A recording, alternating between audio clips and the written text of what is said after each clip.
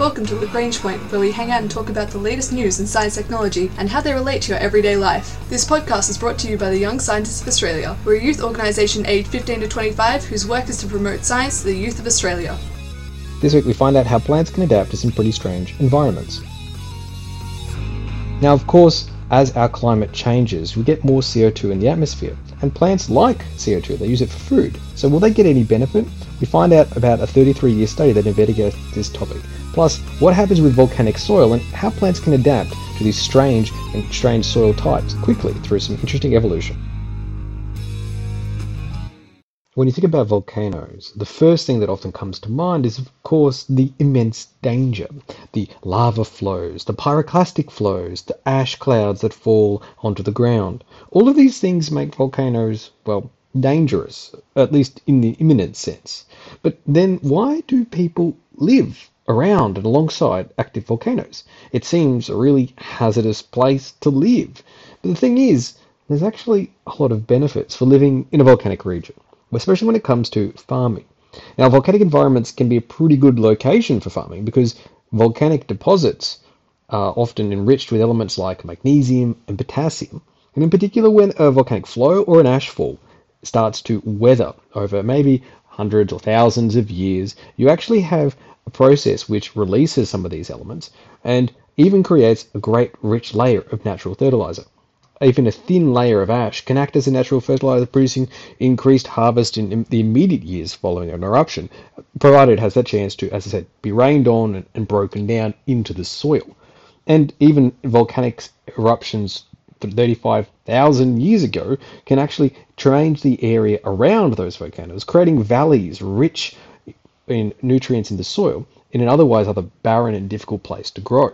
This is exactly what happens in, say, Naples in Italy, or Sicily with Mount Vesuvius or Mount Etna. The soil-rich areas on these large volcanic mountains and the valleys around them, well, they are great areas to farm, which is in stark contrast to the actual conditions of the geology around the other areas around that aren't as close to the volcano, which often have poor soils, which generally tend to be limestone rich. So volcanoes can be pretty good for plants, and that is a great thing if you are a farmer trying to grow in a certain volcanic region.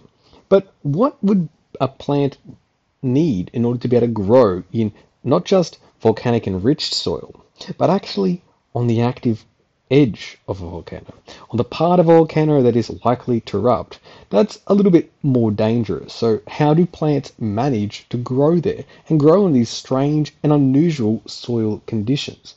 And that's what researchers from the Max Planck Institute have been diving into and published in the journal Science Advances. Lead author on this paper was Emmanuel Tergemina, and principal investigator was Angela Hancock from Max Planck Institute for Plant Breeding Research in Cologne, Germany. Now, a lot of different research groups involved in putting together this paper in Science Advances, and what they were trying to really analyze here is what things plants need in order to be able to grow in really wide and novel soil environments. Now, for plants, there's a crucial step for normal plant growth, and thus if this is better or worse, or better performing or worse performing in a certain plant breed or variety, then you get, good crops or bad crops. And this is nutrient homeostasis. Now, finding exactly which part of the genetic changes allows a plant to have a better nutrient homeostasis process in different types of soils will help researchers understand, okay, which soils are good and which soils are bad, but also which gene governs which soils are good and bad for that particular plant species. The problem is that the plant genome is really huge, and trying to find and pinpoint an exact gene that governs this homeostasis process, or the ability to adapt to different kinds of soil conditions, is really difficult. Now, research team had been looking previously into the population adaptation to the molecular model plant Rhodopsis thaliana, commonly referred to as thailcress. Now, this is from the colonized Cape Verde Islands from North Africa, and it adapts with new mutations from after the colonization period. So it's a really interesting place where you can track changes, and it's used as basically like we use mice as a model plant in the laboratory environment. But the scientists focused on the thailcress population from a particular island around there from Cape Verde, and in particular Pico de Fogo. Now, Pico de Fogo is a stratovolcano, So this is an interesting thing because you can see how this plant has spread throughout the island region, and you have, like with the case of birds, finches, for example, and how on an island you can get up different population groups diverging from each other. Common starting point, divergent evolution. It enables you to track the variation in gene pretty interestingly because you can see exactly what gene led to the diversion in properties between those species. Now, that's effectively what they're doing here with the example of Pico de Fogo, because Pico de Fogo is an active stratovolcano. So the adaptations that the plants have used to grow in this soil are effectively perhaps the adaptations that enable growing in volcanic soils. So when they dived into this, researchers like Emmanuel Tergamina found some pretty surprising results. While the plants from Fogo appeared to be healthy in their natural environment, they actually grew poorly in standard soil. So when they did a chemical analysis of the soils from the island of Fogo, what they found is that it was really lacking in manganese. This element is crucial for energy production and regulating proper plant growth. If they looked at plant leaves grown in from the Fogo plants in regular soil, not the island soil, but regular soil, what they saw is that the leaves themselves actually contained high levels of manganese, which means the plants had basically evolved a mechanism to really boost their manganese uptake because, well, there was none of it in the soil that they were used to, and they needed it for their growth. So if they put into a different type of soil, their mechanism, starts to go into overdrive and act a bit haywire. So this plant is really adapted for this manganese deplete soil, but when you put it in regular soil, it doesn't know what to do. It ends up with too much of it and doesn't grow as well. This is the kind of adaptation specification that you often see in a species that is evolved for a particular ecological niche and is really good in that, but as soon as you take them away from it, they tend to struggle. And this is what's happening here. It's an example of a plant developing an ecological niche adaptation. Now, by sensing this was a model plant with really good genetic mapping, and also by using the evolutionary analysis, they can see which genes enable these plants to actually grow effectively in Fogo soil, which is incredibly limited in its amount of manganese. Now, it took a couple of steps. They were able to trace back actually through the genetics of the development of this plant. The first evolutionary demarcation that was taken was the disruption of the primary iron transport gene, IRT1, and it basically eliminated that gene. Now, disruption of this gene in the natural population was pretty incredible to see because this gene pretty much exists intact in all other species of this stalacrest plant all over the world. So it's a real obvious step where this plant has gone, okay, we just forget that, we don't need it, let's do something else. And that was what the first big step it took to developing a tailored version of itself, tailored species for this soil environment. Now, once one of the plants sort of took on, it really swept across all of the Fogo plant population. And now all of the Fogo thalcrest actually carry this mutation. And using CRISPR, the researchers examined the functional effects of this IRT disruption and found that what it did was actually increase the leaf manganese accumulation. And that was a major contributor to this sort of effect they saw in the way in which the plant grows in the manganese depleted soil. Problem is that if you take away this mechanism, the primary iron transport gene, it enables them to get manganese in the leaves. That's great, helps it grow in the manganese low soil, but it comes at a cost, a really big cost. It severely reduces the amount of iron present in the leaves. So the plant had to develop another adaptation. Okay, it adapted to be able to grow in this crazy soil with low manganese, but then it needed to find a way to get iron into itself. And that's where the metal transporter gene, NRAMP1, was duplicated in really lots of parallel ways. Now, these duplications spread rapidly across nearly all the thalcrest plants on Fogo, which carry multiple copies of this NRAMP1 in their genomes.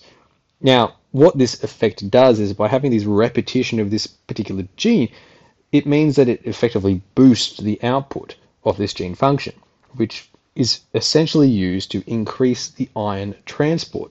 So, the first step adaptation, getting rid of this iron transport gene, enabled the plant to grow in the manganese depleted soil by increasing how much ends up in the leaves.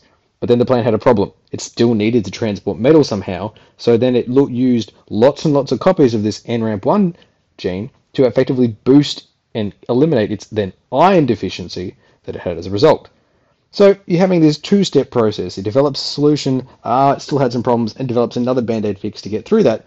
And after a while, this adaptation enabled this stale cress to grow pretty well in this really strange soil.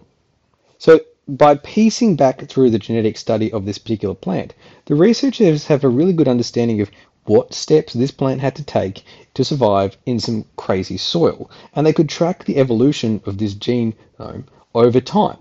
And it's really important for scientists to understand this because knowing how plants evolve to better fit into an ecological niche means that for a plant breeder, they know which things to try next.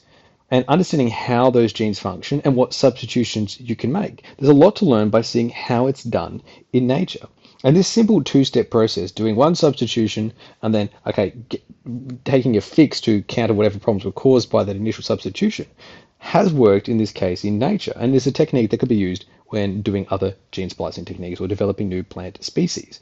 But it's really fascinating to see how this plant had to go through some pretty radical steps, eliminating the main way of transporting iron, for example, or metals, in order for it to be able to grow in the strange volcanic soils. Now, it's a great model of how evolution can work in plants, and an interesting way of what it can teach us about how to develop and breed new crop species, by understanding the genome of the stale cress. This is some great research by researchers from the Max Planck Institute for Plant Breeding Research, published in the journal Science Advances, with the lead author on this paper, Manuel Tergemina.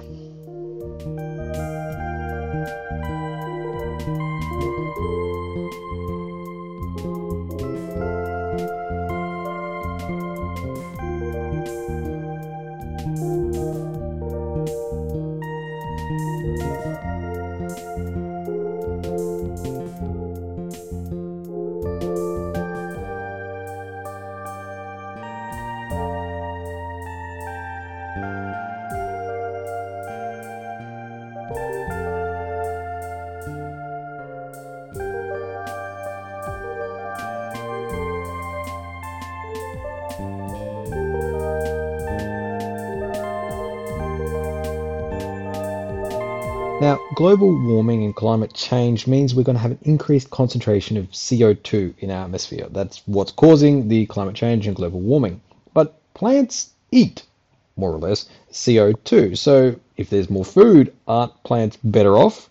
That is an interesting question raised by a number of researchers who have been investigating this in a long-running 33-year-old field experiment, results of which were just published in the journal Science Advances.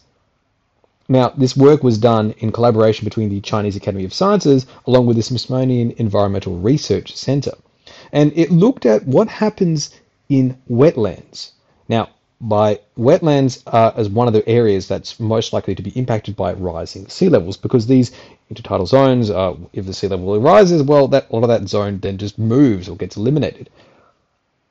What was hoped is perhaps if there's more CO2 in the atmosphere, it could lead to extra plant growth in that area, enabling those coastal wetlands to grow fast enough in a way to outpace the rate of sea level rise. Now, that is a hopeful theory, but researchers wanted to see if it actually would pan out in practice. And, well, what they found is not, in fact, good news. The reason is, as researcher and lead author on the paper Shunwen Zhu points out, too much water is a stress, an environmental stress. For plants, responds to high CO2. Now, this study took place at the Smithsonian Environmental Research Center, SERC's Global Change Research Wetland. It's a research site, Menegal, runs on the western shore of the coast of Maryland. The wetland is home to several weird futuristic experiments where scientists are trying to simulate the climate of the year 2100. And for this particular study, the researchers relied on a starting experiment which began in 1987. And it's one of the world's longest running field experiments on how rising CO2 impacts plants. Inside 15 open-topped chambers, scientists have been slowly and surely raising the CO2 concentration by an additional 340 parts per million, roughly doubling atmospheric CO2 levels since 1987. And another of the 15 chambers serves as controls, with no extra CO2 pumped in. Now, the team focused on 10 of these chambers which had C3 plants in them. A group of plants that are known to really respond super well to high CO2 environments. And this C3 group of plants includes roughly 85% of species of plant on Earth. So, okay, great, good area to investigate. Now, about for the first 2 decades of the experiment, the plant growth in the higher CO2 chambers really did actually do quite well. And above ground, the plants in the high CO2 chambers grew an average 25% more than the plants in the control group in the untreated chamber. But underground, the effect was way more powerful. High CO2 triggered extra growth, about 35% more root growth. And root growth is really, really important for survival, especially in wetlands, as the roots help the wetlands to build soil and keep the foundations growing upwards. Even though the sea might be rising more, these extensive root systems keeps the plant tethered in place. And that's really important in a wetland when you're subject to all kinds of conditions. So even though the elevated sea level CO2 contributes to sea level rise, it also helps improve the marsh's ability to accrete and grow vertically in the years of the rise. Problem is, scientists saw that after a while this effect declined. And pretty much after the year 2005, and was the last 14 years or so of data in the study, there was no average difference in plant growth between the high CO2 and the normal chambers. So yeah, there's a boost for having extra CO2 available, but it's not an exponential rise. It does have a tapering off effect.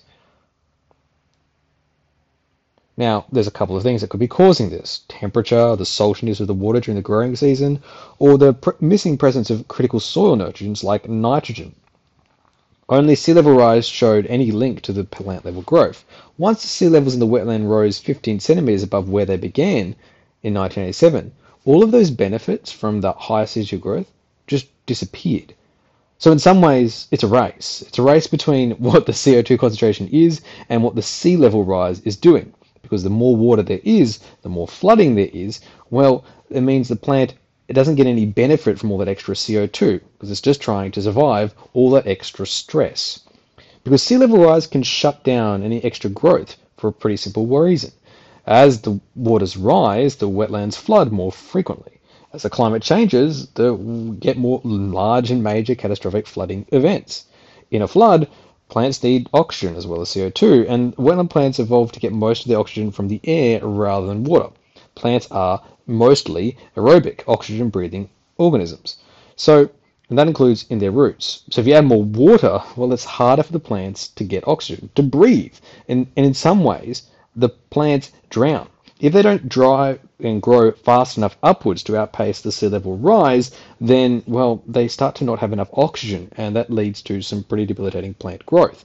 Or rather, a flaw in it. You don't get any boost from the extra CO2. Now, this is an important thing. Wetlands may be able to grow fast enough to keep pace with the rising sea levels, but if they don't, then they don't get any of that extra growing speed by just having that extra CO2 around. So it goes to show that tackling climate change and CO2 emissions and concentration in the atmosphere is incredibly important. You can't just rely on the fact that it's going to produce extra food for the plants and they'll be fine because, well, extra CO2 also means larger flooding events, more water in some cases, particularly in wetlands, which, well, causes problems for the plants as well. So it's all linked. And you want to tackle climate change really by keeping emissions at a manageable level. And plants can get a little bit of a boost from having extra CO2, but it's not going to undo the effects of climate change that need to be tackled.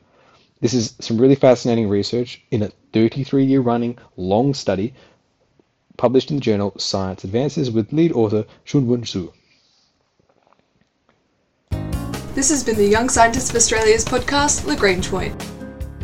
From a study into the impact of climate change and CO2 concentrations and how plants may benefit from them, as well as how plants can thrive in some strange soils. Our ending theme was composed by Audionautics. Head to ysa.org.au for more information about the Young Scientists of Australia.